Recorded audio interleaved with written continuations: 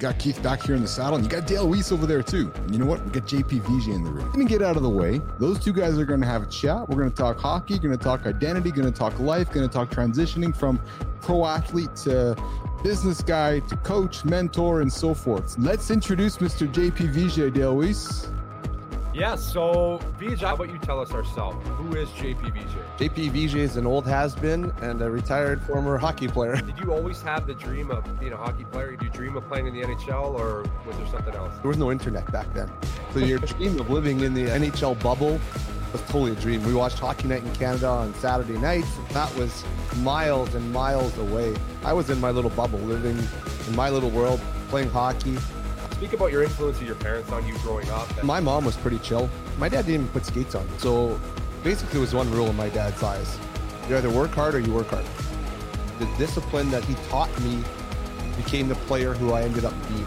I wasn't always the most skilled. I wasn't always the most talented, but I knew I was going to work pretty darn hard and try and outcompete and outwill everybody on the ice. Let's talk about your first couple years of college. Did you have any idea or any inkling like, hey, you know what, I could be a pro player? It didn't probably occur to me till at the end of my third year. What was that conversation like with your dad and your mom when you actually signed it? Holy shit, I can't believe this actually happened. I'm just a farmer from down the street. So do I actually belong here? It was in my mind a lot. And I think being naive till that point caught up to me because I never felt comfortable.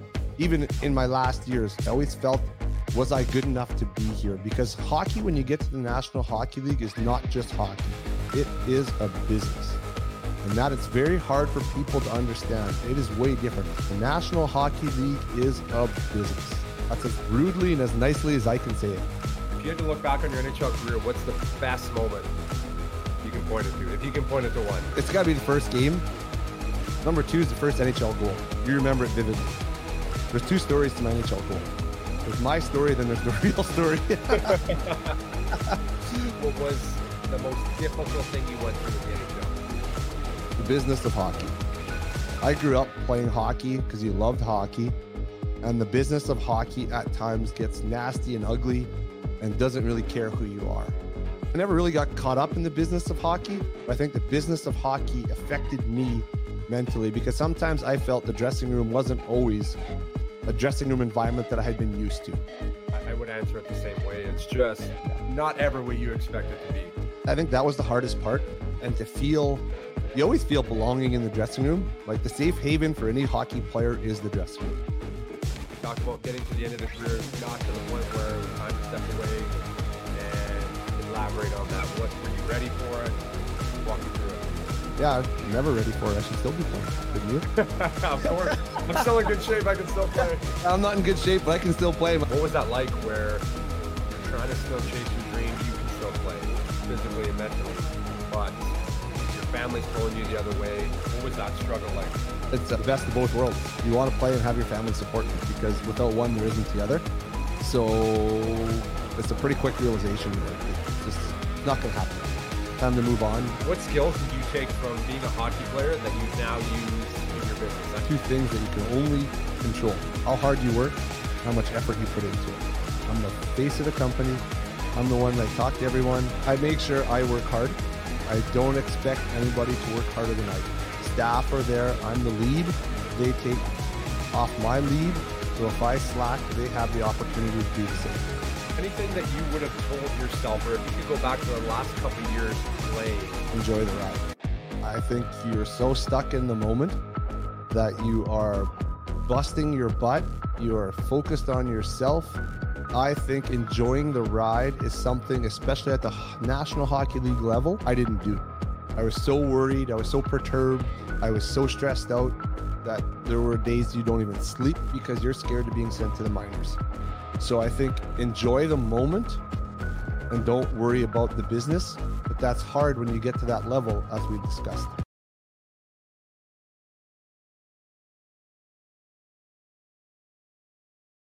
All right, we're back. You got Keith back here in the saddle, and you got Dale Weise over there too. And you know what? We got JP Vigier in the room. And the Chief Bapley here's got a confession. So we've done this already. Yes. You're going, we did this already. Yeah, we did this already. I got some behind the scenes footage. Those guys sitting over there, a lot of good stuff. But then as I went to edit it, as you guys know, the audio didn't work. So we're back for round 2. That was just the rehearsal. Well, great artists like Kiss, Weezer, Kiss, and Motley Crue, all those good bands that do lots of rehearsals in front of nobody so they can do great stuff in front of people. So that's our mantra. We did some good stuff in front of nobody, but we're going to do some great stuff today. So I'm going to get out of the way. I'm going to slide JP Vigier in, going to slide Dale Weise in. Those two guys are going to have a chat. We're going to talk hockey, going to talk identity, going to talk life, going to talk transitioning from pro athlete to business guy to coach, mentor, and so forth. So I'm going to get off the stage.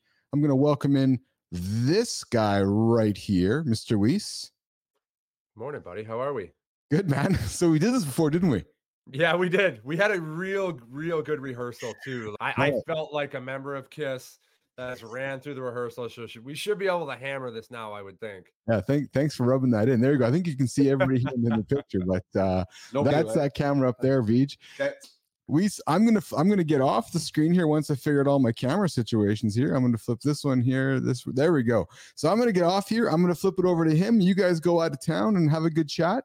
And I'll sit back and enjoy and jump in where I feel is necessary. All right. Beautiful. I appreciate it. Let's introduce Mr. JP Vigier, Dale Weise.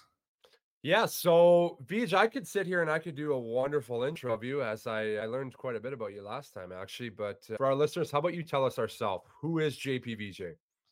JP Vigier is an old has-been and a retired former hockey player. Grew up in a small town, Notre-Dame-de-Lourdes, about an hour, 15 minutes west of Winnipeg. Small farming community. Grew up on a farm. Still have farming in the blood. I don't live on the farm. There's no business out there for an old hockey player like me, but really, love the game, play the game, and go from there.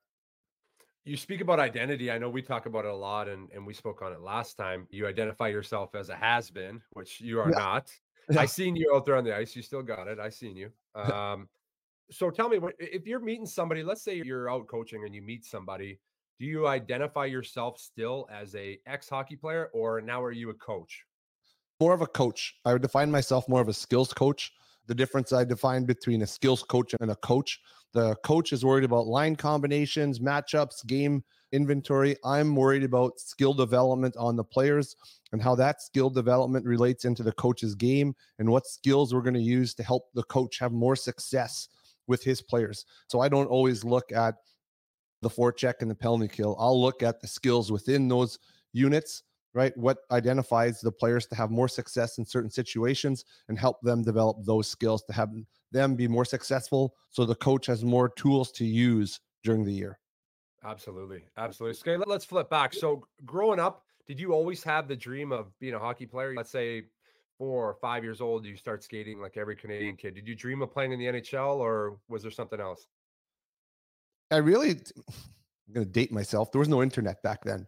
So your dream of living in the NHL bubble was totally a dream. We watched Hockey Night in Canada on Saturday nights with Dad, a bowl of chips, some popcorns, right? And so on. But it was cool. And that was miles and miles away. I was in my little bubble, living in my little world, playing hockey.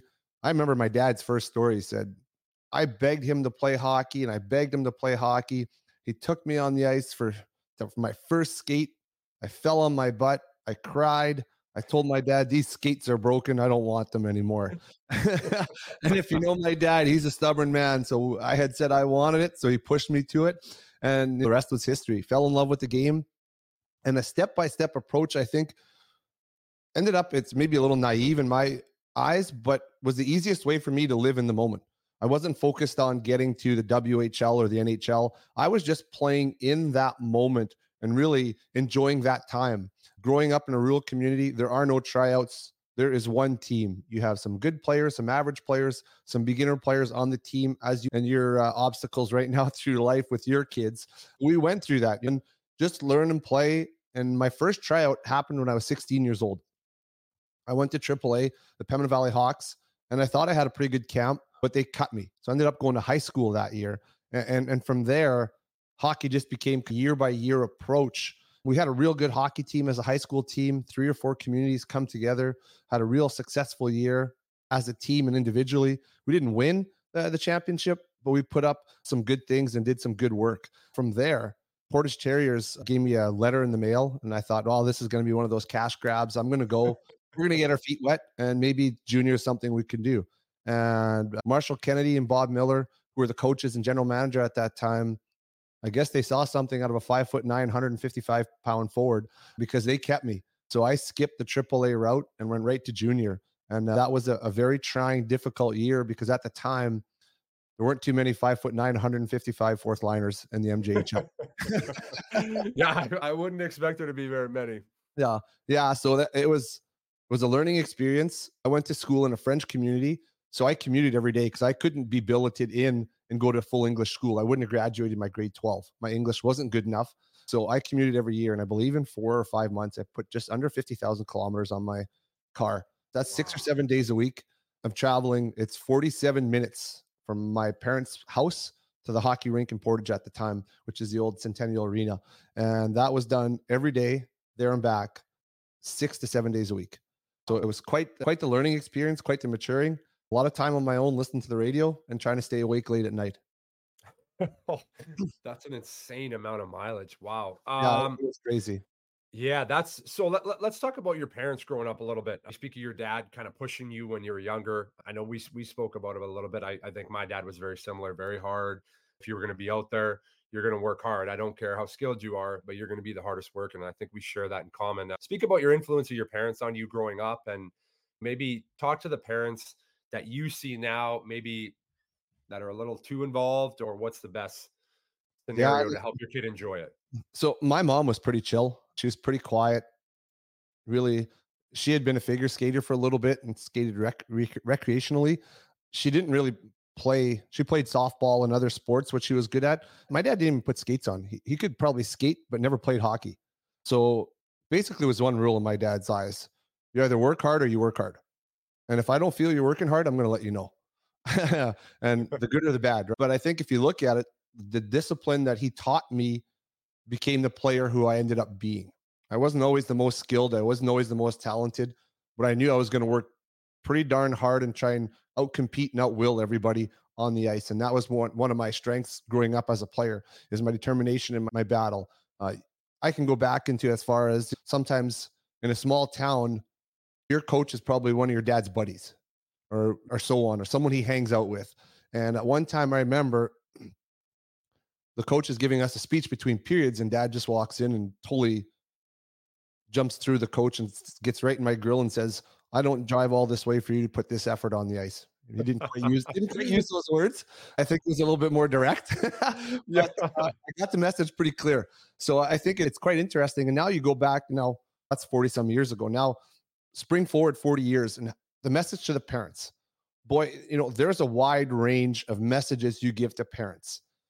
From the parent who is overzealous and is over passionate and over cares and almost engulfs the player to not be able to play because they're giving him so much information, so much feedback, and it's all out there, Live Barn and YouTube and TSN.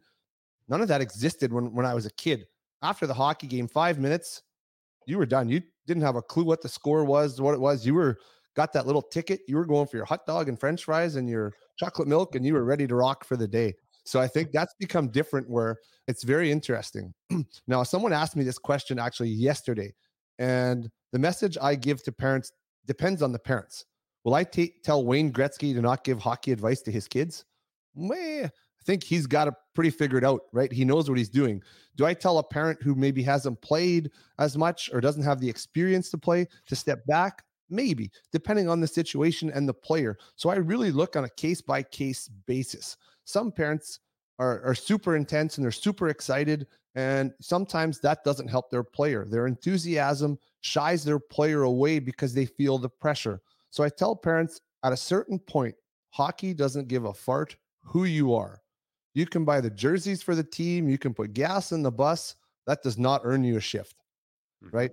Hockey has to come from the player. So at one point, the player is the bus driver.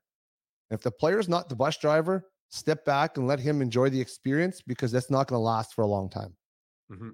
And you see it all the time, and you think it would be common sense, right? Where a parent really wants it, the kid's not as interested, and they continue to push and continue to push.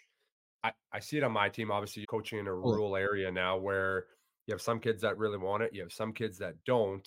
What's your message to those parents? I know you just answered it, but how do you allow the kid to take the reins and find their own game without you really guiding them? So I think as a skills guy, I'll talk to the player and we'll put an objective up. What are we looking for out of this? And he might say, you know what? I want to get in the dressing room after the game and I want to have a good laugh and I want to enjoy my time and feel good about myself. Some other players will be like, I need to win. I need to win. I need to win. Some players are like, some days I want to win. Some days I want to play. So I think once you have that message from the player, you have to balance it with the parents. And you might go to a parent and say, had a real good conversation with your player. He really wants to be challenged, but I think the pressure you're putting on him might be a little too heavy. He's feeling snowballed over in a cave that he can't handle that pressure. Can we back away and encourage him to learn to love the game? On the other hand, a parent might say to me, you know what? I really agree with you. I don't even care if he plays anymore, but I want him to have a work ethic and discipline and team sport, that camaraderie. So that's really what I'm looking for. So then we try to manage the balance between the players. And I think honesty with the parents and the players is very important. And I've seen it a lot where, even from a coach, you've probably seen this, where your assistant coach comes to you and says, little Tommy wants to play center, right? Because that's the best spot. He gets more puck touches. He can be everywhere. He can have a chance for more points. Tommy doesn't even want to get in on the forecheck. Little Tommy's a D-man. He wants to be a D-man, and he's told you he wants to be a D-man. So balancing that act between player and parent is very important because the parent has a picture that they paint for themselves for their kid. And that's a very nice picture. Everyone, first line center, power play, penalty kill. Of course. Not everyone's going to be that player. Someone's going to be the fourth line role player who plays 6 minutes a night, kills penalties, blocks shots with their face, and doesn't really get a point. So balancing that act, and as they develop, guiding them into that is very important. Absolutely. That's a great answer. I want to dive back into your career a little bit. Let's talk about your time in Portage. Going through training camp, coming into your first year, developing into your second year. Take me through your junior days. Yeah. So first year junior, get through training camp. Marshall Kennedy leaves to go to Switzerland, gets a head coaching position in Switzerland, I believe in Rapperswil. So Bob Miller becomes coach and GM, pulls me aside and says, we want you here for the year. I basically look at him. I said, okay, what's that mean? No clue, right? I had no idea. I basically was coming here on a tryout to get in shape for my season back in high school or AAA. So he says, this is what's going to happen. So I signed the card and away we go. So first year, fourth line player. I don't know how many points I get, 30, 40 points, doesn't even matter. But the experience alone against playing against men and battling against men and learning the discipline of hockey has now become real at that point. Like high school hockey was real, but you're in a little bubble. Now you're playing in the Manitoba Junior Hockey League, one of 10 or 11 teams from 16 to 20 years old are the players. So there's a 16 or 17-year-old little puke like me buzzing around the ice. There's guys that are 240 pounds on the ice. I don't have a fighting chance against these guys. They're enormous. So it's intimidating. Like we go through line brawls.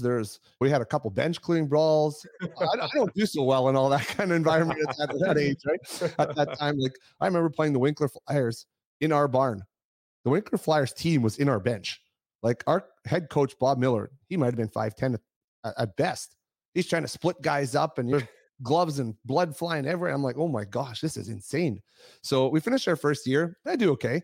Second year, I've now graduated high school. So I bill it in with a family, learn their environment. Pam and Gord Stinson have one son, Kelly, super good family. They have their family rules. I joined part of the family.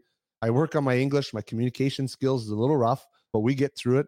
And I have a decent year. I had a growth spurt. So now I'm as big as I am now. And we have some fun. We have a good year.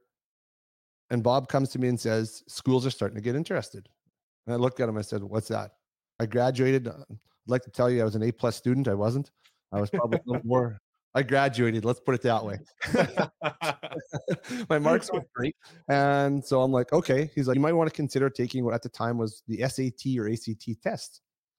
So I studied a little bit for this, but I hadn't studied in 2 years. And what the heck was that? I don't know what this is anymore. Math, physics, English. Oh boy. So I take it and I pass. Marks aren't great. Have a great third year. A couple schools, UMass Lowell out of Boston, flies me down for a recruiting trip. I'm a small farm town kid. I've been to Winnipeg. I've been to Portage la Prairie and a few other places. I get into Boston. Wow. That is a city. We land. It is pouring rain. There is people everywhere. I watch a game, I hang out, I meet the team. It's a really cool experience, but the whole time is so intense. There's people, and the team takes me out after on a Saturday night to go have some fun and loosen up and meet some of the guys. Leave for a minute to go get something. They lock the door and he says to me, "Don't open this door till I get back." My eyes pop out of my head. I'm like, what the heck are you talking about? He's like, this isn't a very good part of the neighborhood. And I think he was going to get a case of beer or something, whatever it was. But I was like, oh my God. So then Marquette, Michigan flies me down as well. So it's a small school, about 10,000 athletes or students, pardon me. The town goes to about 25,000 people with the school during the year. Gets really quiet in the summer, with about 15,000 people. It's fishing, it's hiking, it's golfing, it's hockey and snowmobiling. That's my cup of tea. That fits my identity really good. So we go through that whole process, and my parents and I decide Northern Michigan is probably the best fit. It's a small town feel. I got a real good vibe from the coach. Coach Comley is there. Dave Shayak recruited me. Dave Shayak is still an NCAA coach. I call for advice on how to help my kids and stuff. So a really great experience in Portage. I learned to grow myself as a player. Hockey started to get serious, where you really had to focus on yourself and start to do things. So you're in college. Let's talk about your first couple years of college. Still, did you have any idea or any inkling like, hey, you know what, I can be a pro player? Maybe there's a couple drafted guys there. When did it start to creep in your mind? You know what, I can probably make a living. It didn't probably occur to me till at the end of my third year. So I get into my first year, and part of the enticement for me to go to the school there was they were in a rebuild mode, which meant possibility for more ice time. Code word. We were going to suck, but I was going to get a chance to play. And that's important to develop. You want to put yourself in a situation to play. So I remember our first day, 15 rookies, Coach Rick Comley. We're talking 1996. Lines all the rookies up and goes through the list. Get rid of the earrings, cut your hair, goes right down the wall. I'm a farm kid. I got short hair. I got no earrings because that wasn't allowed in my family. I got no rat tail, so we're good to go. And we start the year, and oh boy, we have some growing pains. We have a very big struggle through our year. I think we end up like maybe a 15 and 25 kind of team. Not very good, but to be expected when you're dressing 3/4 of the team as rookies, and away you go. So that first year was quite an eye-opener. It was fast. It was big. I couldn't believe where I was in Portage. I was a decent skater, decent player. But here, oh boy, I was just one of the other numbers, right? It was Coach Comley had good confidence in me. He played me a lot. Not sure what he was thinking at sometimes, but I enjoyed the ice time, and away you go. Coming into my second year as a sophomore, we really started to put a mark. I had a line with this two guys, Roger Trudeau and Buddy Smith. Buddy Smith, probably one of the craftiest passers I've ever played with. He played in Saskatchewan Junior Hockey League. He was 5'7", about 130 pounds. Wow. The key was get your stick on the ice and get open. He could feather a sauce or find you in the opening anywhere. So I knew that. And the other guy, Roger Trudeau, power forward to a T, 6'3", 200 pounds, could get to the net, and I was a makeshift in betweener. If he went to the net, I went to the slot. If he went to the slot, I went to the net. And we really had a successful year building into it. Put ourselves into an NCAA tournament, which the school had not done in a few years because of the rebuild. So it was really great experience. We really got our feet wet. And at the end of that third year, Coach Comley has the team meetings, all the coaches do. And he pulls me in and says, decent year, I think you need an agent. And I said, what do I need an agent for? He goes, scouts and NHL teams are calling me about you. Yeah, sure. I said, I got to play hockey another year. I told my mom I was going to graduate. That was rule one. And he goes, yeah, I know. But if you have the year you had again this year, you're not going to finish the year here. Get yourself an agent. I said, oh, okay, that's fine and dandy. I can do that. How do I do that? I have no clue. I never talked to anybody, right? There was no cell phones didn't exist. There was none of that. I was living in my little bubble of in the moment. So we went through a recruiting process. Coach Comley gave me, I'm drawing a blank. GM for the Carolina Hurricanes right now is? Who is the GM right now? It's Don Waddell. Thank you. Yes. Gives me the number to Don Waddell and says, you call him. He'll tell you how to figure out how to get an agent. Okay. So I call this number. He answers, hi, Donnie Waddell on the phone. I said, hi, Donnie Waddell, JP Vigier here. And you could hear a pause, kind of like, what the hell are you calling me for? I said, Coach Comley gave me your number. He said, I'm supposed to look at getting an agent. What do I do? And he's like, you serious? I said, I have no idea what I'm doing. He told me to call you to get some advice. I don't even know where to start. So he gives me a couple phone numbers of agents he likes to deal with. And my parents and I go through the recruiting process or job application process or whatever. And we deal with Steve Bartlett. Steve Bartlett had the same vision as I did. I'm not a high maintenance guy. I don't need you to call me every day and tell me I'm playing good or I'm playing bad, what the scouts are. Let me play hockey and you do your job. So my fourth year goes and we have a pretty good year. We're supposed to have a better year, but toward the end of the year, the senior group and I get lost in our own pity. Our year's ending, our college eligibility is ending, our careers are over per se, right? What's next? And so we finished a little bit early, and my agent calls me and says, I got 2 contract offers for you. And I was like, yeah, sure, whatever. What is that? He goes, no, we have NHL teams that want you to come. One was the Atlanta Thrashers, and I believe the other one was Detroit Red Wings. And I said, Detroit Red Wings. I'm living in Marquette, Michigan, home of the Detroit Red Wings capital right now. There is no way I can play for them. They have like Yzerman, Fedorov, Lidstrom. Like they are in the epidemic of their Stanley Cup run. Like, how the heck am I going to play there? He goes, that's okay. We don't want to play there anyway. The Atlanta Thrashers are really interested in you. And I'm like, that sounds, why the Atlanta Thrashers?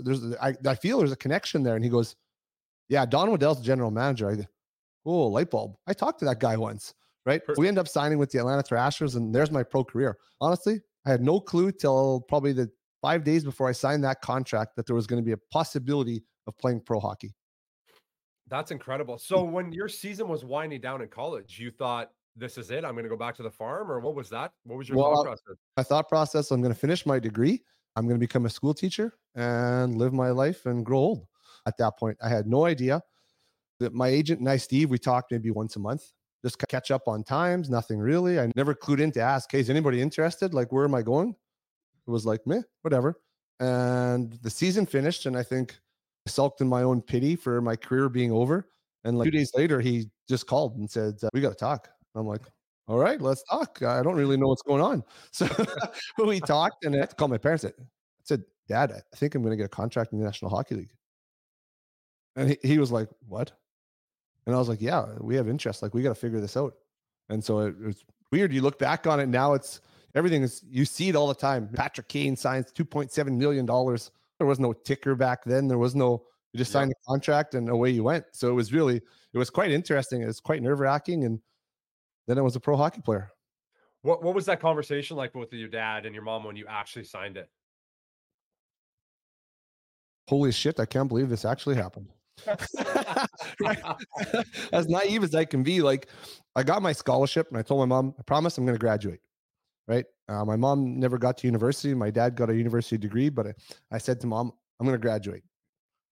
I needed the 4 years of development, so it worked out well that way. But and then I was a pro hockey player, and Dad's like, now what? I'm like, I don't really know. I just got a letter saying I got a flight tomorrow.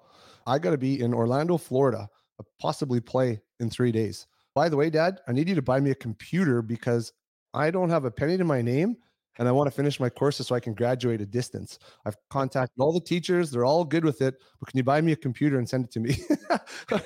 He's like, really? You're a pro hockey player and I got to buy you a computer. So did that, and off to Florida we went to finish the year. And so you played your first game like a couple days later? Yeah, I played. Orlando was the farm team for the Atlanta Thrashers. They were in a just about to get into a playoff drive, but they had hit a big injury bug, so they needed some bodies. And I guess I signed a contract with Orlando because my contract with Atlanta didn't start till the following year. Okay. So I went in, played about 2 or 3 games. What an eye opener, right? First time not wearing a cage or a visor. I went right to the be cool. I'm going to wear no visor, nothing, get my face punched in. And I'm playing and I'm like, crap, this is fast. This is tough. College is one speed, pro is another speed. Now add the intimidation of you don't have a bubble behind. I don't care who you are. I'm going to punch you in the face. So I played 3 games. I think I scored 1 goal. I didn't play a lot. I was like in and out.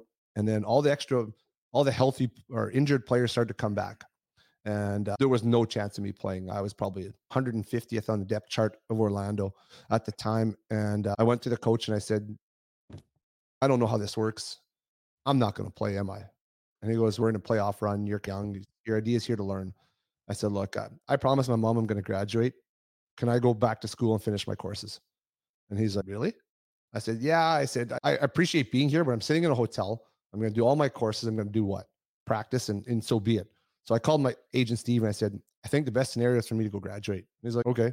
So I went home, went back to school, finished my courses, graduated. And away we are, still waiting to use that degree, but that's the start. I'm just going to touch on that, and then we'll fast forward to the NHL a little bit. But did you have any concern when you left there that it might affect the way Atlanta looked at you? I don't know. I think when I talked to Steve, my agent, and I think he had talked to Don Waddell or the organization, to be honest, I didn't have a clue what the team was thinking. And he was like, the team's okay with it. Because I was like, I didn't really think about the team. It was more about my bubble, my moment, and the promise to mom to graduate. So I don't know. To be honest with you, I don't think I actually took into consideration of what the team thought. But I knew I wasn't going to play. So how much better was I going to get doing pregame skates and bag skates for a month or whatever it was? So graduating was important. And in my contract, Atlanta was going to pay for me to finish my degree. That was part of the deal, is they could do that back then in those deals, that they were going to pay for that. So I believe Don Waddell was like, not going to play. I'm going to save money by sending him back to school, and he can graduate then, and I don't have to do it after. So maybe that was it. To be honest, I don't even know. I never even thought about that. I was going to put you on the spot with that question, because I always wonder that there's always the politics working in the backgrounds that to be honest, I consider, right? About that. Like, one of my best attributes, I think, coming through minor hockey, through junior, through college, is being naive, because I just played. I was in the moment. I played. I didn't really know about the next step. Like I said, I didn't know till the end of my third year that I had a chance to play pro. That's at that point, I'm 23 years old. Fast forward the naive into the NHL. So do you think that helped you? Do you think it was more of a positive that nowadays everybody has everything on their phone? They can see what people think about them. They can see what fans think about them, what the team thinks about them. Everything is out there. Back in the day when you played, even when I first started, there was only Twitter. But do you think that helped you, being naive, where it wasn't always in your face all the time? Till I got to the National Hockey League, yes.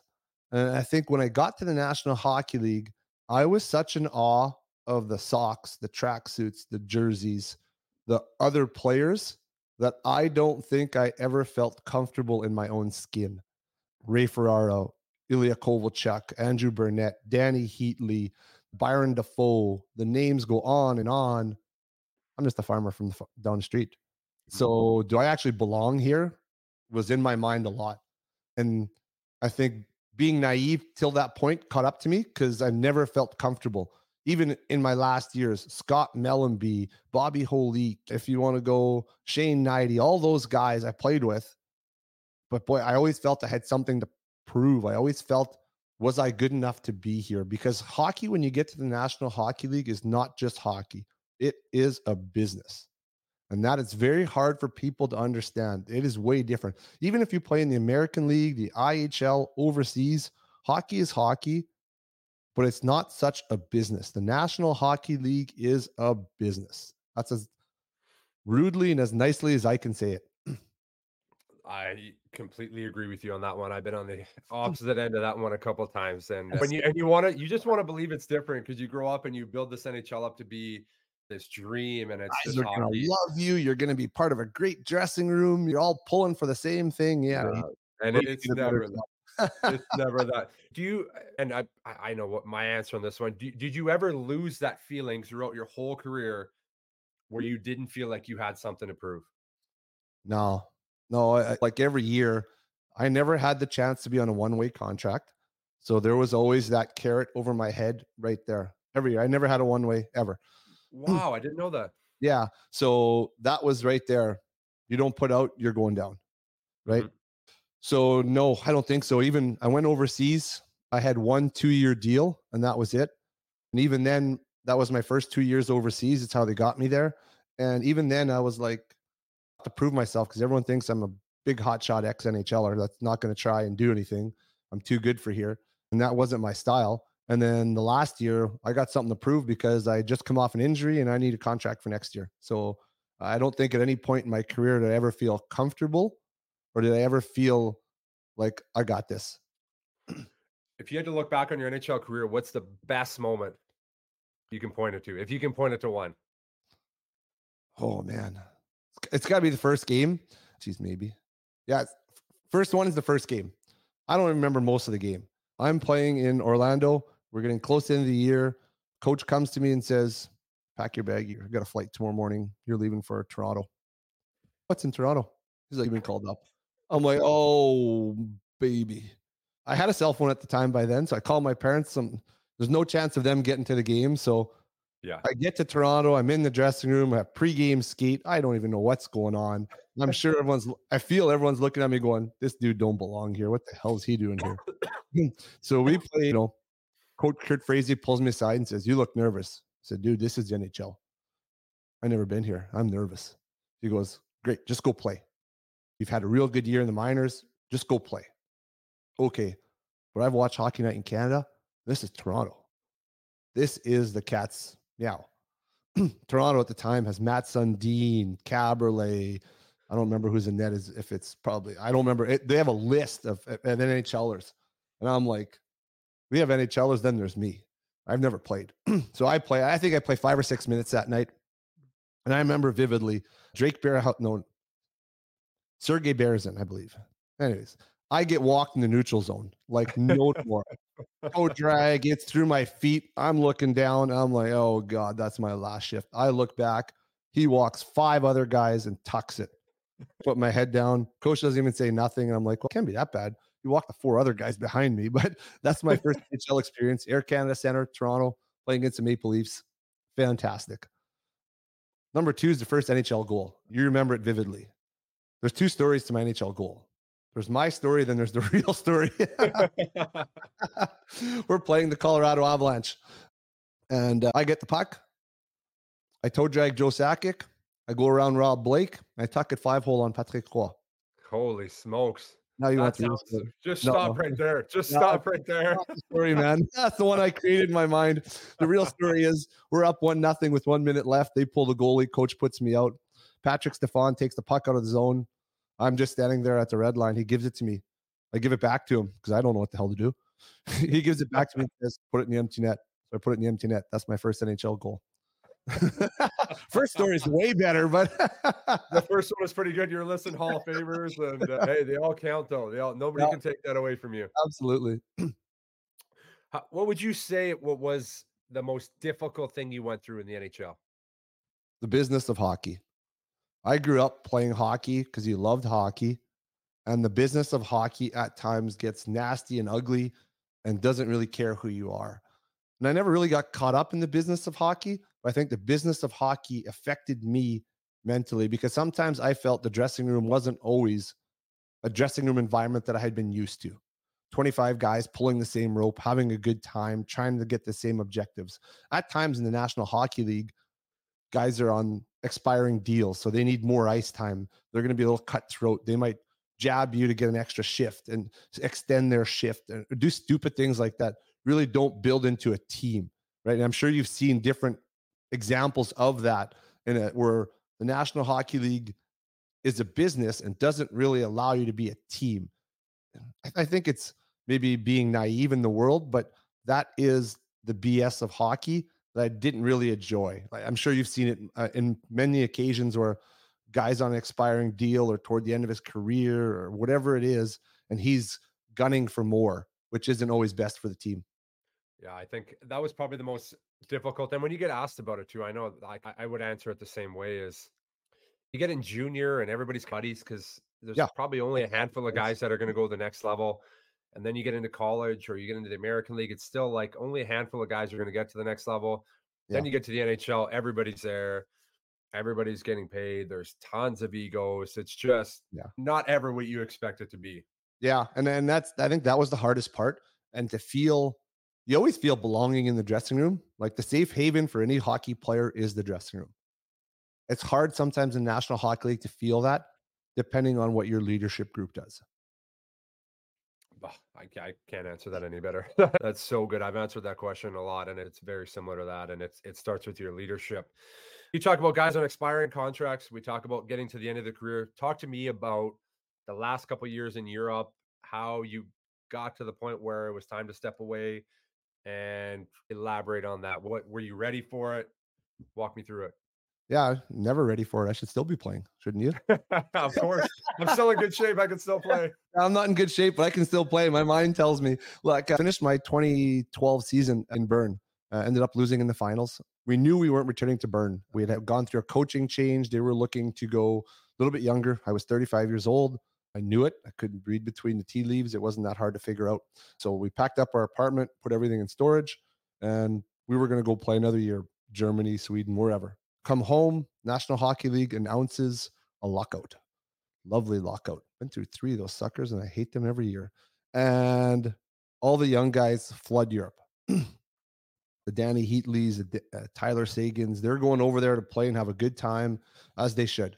I'm jealous because I'm not young and I don't have a job.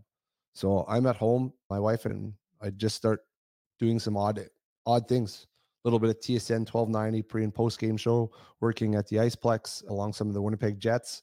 Brian Little, Oli Jokinen, Andrew Ladd, Mark Stewart. Those guys are skating. I'm helping the skate, really.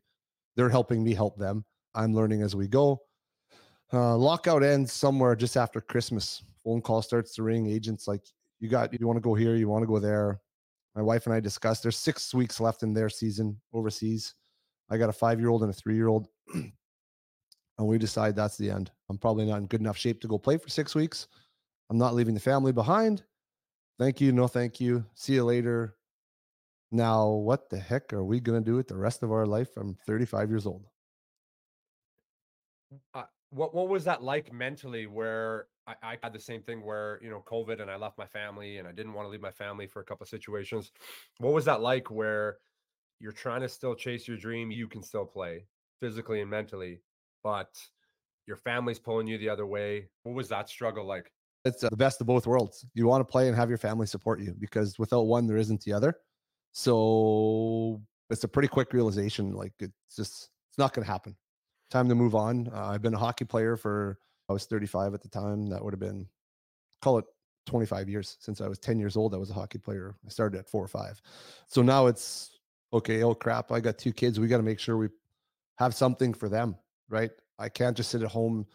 I'm way too antsy. I don't sit still. You can see in the video, I'm bouncing all over the place as we go.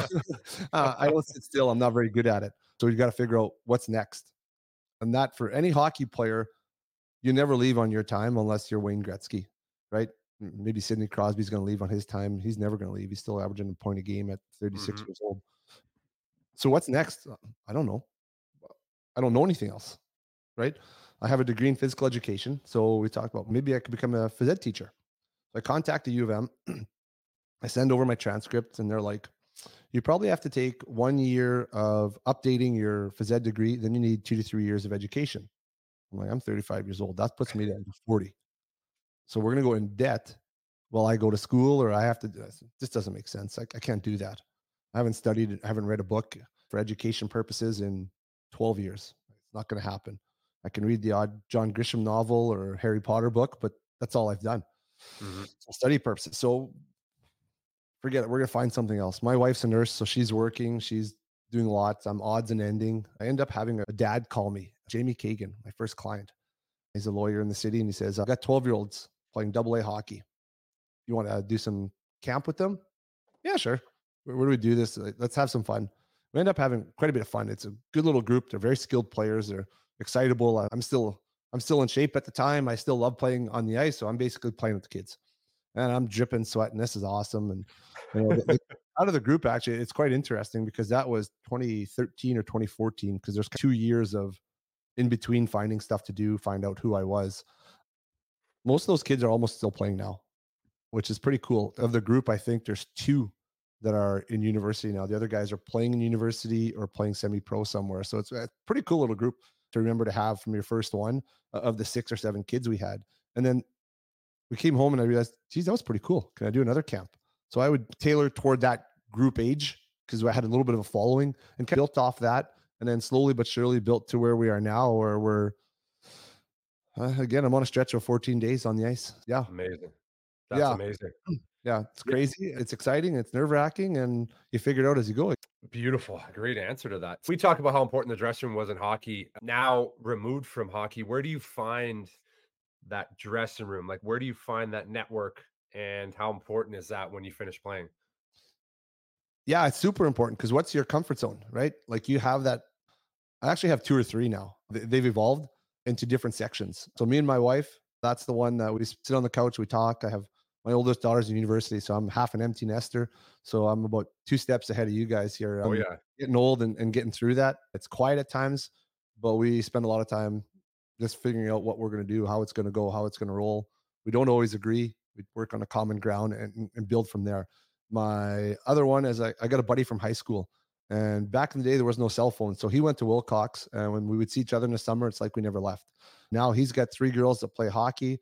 So we talk a lot. We don't see each other quite often enough, but we do that. And the other one is my business and my staff. I try to treat my staff like my dressing room. We don't get to go quite as rude in the jokes as it used to be. But Probably. I try and make it fun, right? Like for me, I don't want it to be a business for them. It's my business. They got to come out, work hard, do what I ask, but have fun. They got to come out and enjoy coming out, because if I'm a butthead or an asshole, I don't know if I can say that, but yeah, it's not fun for them. They're not coming back. I want them to come back knowing, you know what? I have to work today. It's going to be a blast. We're going to have a hoot. I'm going to have some challenges. I got to work with kids. They might be tired. They might not listen. JP might ask me to do the stupid drill that I hate doing. They're going to have a laugh, be it in the dressing room after, when we're changing, on the ice, between breaks, whatever it is. They got to have a smile at some point. So I think I really try and take pride. The pressure's on me. It's my business, but my job is to help them have fun and grow themselves. What skills did you take from being a hockey player that you now use in your business? I know you're a skills coach, but from the business side, what skills did you take from being a hockey player to what you do now? I tell a lot of people I've been a first liner, I've been a fourth liner, I've been a healthy scratch. 2 things that you can only control: how hard you work, how much effort you put into it. So those are the 2 things I do. I'm on a 14-day stretch on the ice. I'm 47 years old. I'm on the ice every day. I'm the face of the company. I'm the one I talk to everyone. My phone's buzzing in my pocket. I probably got 5 phone calls to return because it's Friday and there's games. So I make sure I work hard. I don't expect anybody to work harder than I do. The staff are there. I'm the lead. They take off my lead. So if I slack, they have the opportunity to do the same. And by slack, I'm not going to take it easy, but we're going to have fun while we do it. We can work hard, have fun. And then I look at every hockey coach I've had from my minor hockey years all the way to my NHL years and overseas, where I take a piece of every coach that I've learned something from, good or bad, that I want to retain or make sure I don't do as a coach. Is there anything that you would have told yourself, or if you could go back to the last couple of years playing in Switzerland, what would you have said to yourself? Enjoy the ride. I think you're so stuck in the moment that you are busting your butt. You are focused on yourself. I think enjoying the ride is something, especially at the National Hockey League level, I didn't do. I was so worried. I was so perturbed. I was so stressed out that there were days you don't even sleep because you're scared of being sent to the minors. So I think enjoy the moment and don't worry about the business. But that's hard when you get to that level, as we've discussed. So I'm just going to throw one more out there, Keith. So do you now, being on the business side, are you enjoying the ride of building your business every day, or do you use that mantra now that you wish you would have used maybe the last couple of years? Yeah, I enjoy the ride. It's a different kind of ride because now we're not like I've already organized now. We're focusing on what's next.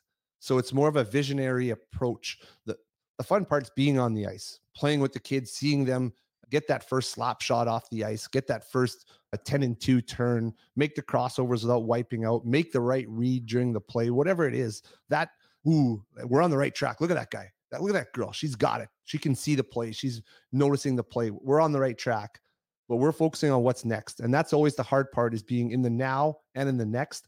So I'm practice planning for next week. What's our spring look like? What's our summer going to be? We're talking 6-8 months out.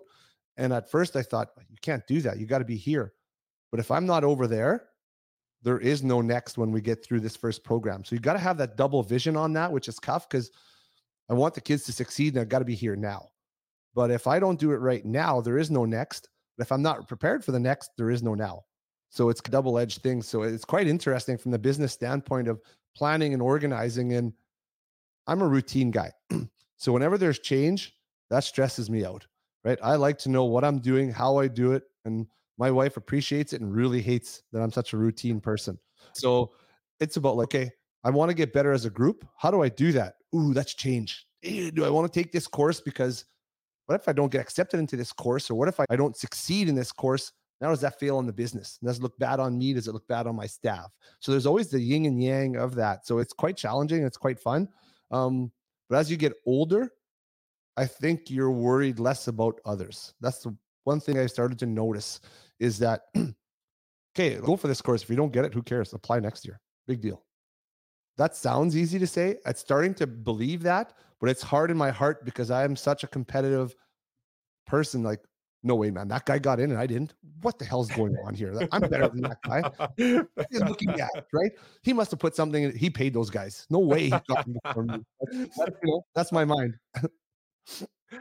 Oh, fire away, Keith. It's so true, that whole competitive nature that we, at least as I've gotten to know you, Mr. Vigier, it's we do care less though as we get older. Yes. I know I do. I'm like, the hell, who cares? Nobody really cares, right? We see, great job, man. Good job behind the mic today. JP, thanks for coming in, man. I appreciate you coming in. We did it. We did round 2 here. The quality was great. The content was great. I thought you guys put together good conversation. We see any closing words for today? Yeah, no, I want to thank JP again. I think I feel like I've learned more about you even this time. I know some of the questions were similar that we gone over, but man, I could talk to you for about 3-4 hours easily. I didn't even realize the time. I wasn't paying attention, but again, thank you so much for coming on with us. I think people are going to love what you had to say, and I think we're going to have to bring it back for round 3. I would. So something that jumps out for me, both you guys, is as I spend more time with you, Dale, and even you, JP, it's clear to me that as an outsider watching pro athletes, you think there's all this camaraderie and buddies and everybody's all best friends and hang out all the time. Oh God, no. It's a bunch of independent contractors that are all brought together that when it's all said and done, you guys all leave and go back. You guys are all like, you're all snipers. You're all mercenaries, right? You're all brought together to do something. And then when that something is done, you all go in your own way. And I'm quite, I don't want to say surprised, but that's been probably the biggest thing I've learned from you guys and just talking to other pros is that there's camaraderie. Yeah. But that camaraderie has an expectation. If you can help me, you're my buddy, right? Oh, you can help me get an extra year on my deal because you're going to give me 25 passes. I'm going to score 10 more goals. I love you. Yep. But you're not passing me the puck. You're an a-hole. Yeah. And then you see it. Then it's all, we all watch the television shows and we all watch the sports broadcasts and it's all about this, when in reality, it's really not that. And then what I've also observed too, gentlemen, is that when the game is over, how much you all really lean on your wives and your partners, because that's who's been with you from day one. That's probably one of the only consistents that we have is they're going to listen to the good, the bad, the ugly, the bitch session, the, oh my God, what are we doing? Get ready to pack your stuff. We're out of here.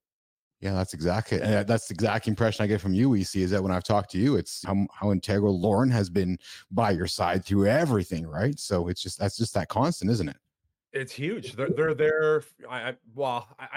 Some people met their wives when they're in the league. I know a lot that have met them before, and they're there from the start, and they're there to the end. And a lot of the unfortunately, the people that you meet along the way are not there at the end. So I would say your one constant is your partner, and going through the different things together, where you're living a high life, and we talked about that, and playing in the NHL and making good money, as opposed to what are we going to do next? Now I used to be a hockey player. Now I'm a YouTuber now. Like, it's stuff like that. Yeah, those are big difference. Interesting. All right, gentlemen, listen, we got to wrap it up on the clock here. Dale, thanks for jumping in, pal. JP, thanks for jumping in, pal. Gentlemen, we'll do this again for round 3, and we'll all do it again here in the lab.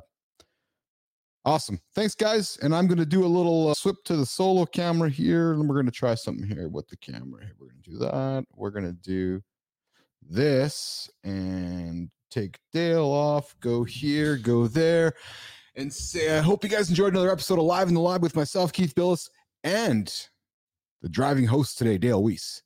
After the buzzer, what goes on after the game. I learn things on these shows every single time we do them, and I hope you guys do as well. So I invite your comments within the feed, and we'll stay in touch along the way. We'll see you guys Monday, Live in the Lab, noon Central, Monday to Friday, noon, -6 GMT. We'll talk to you guys. Ciao.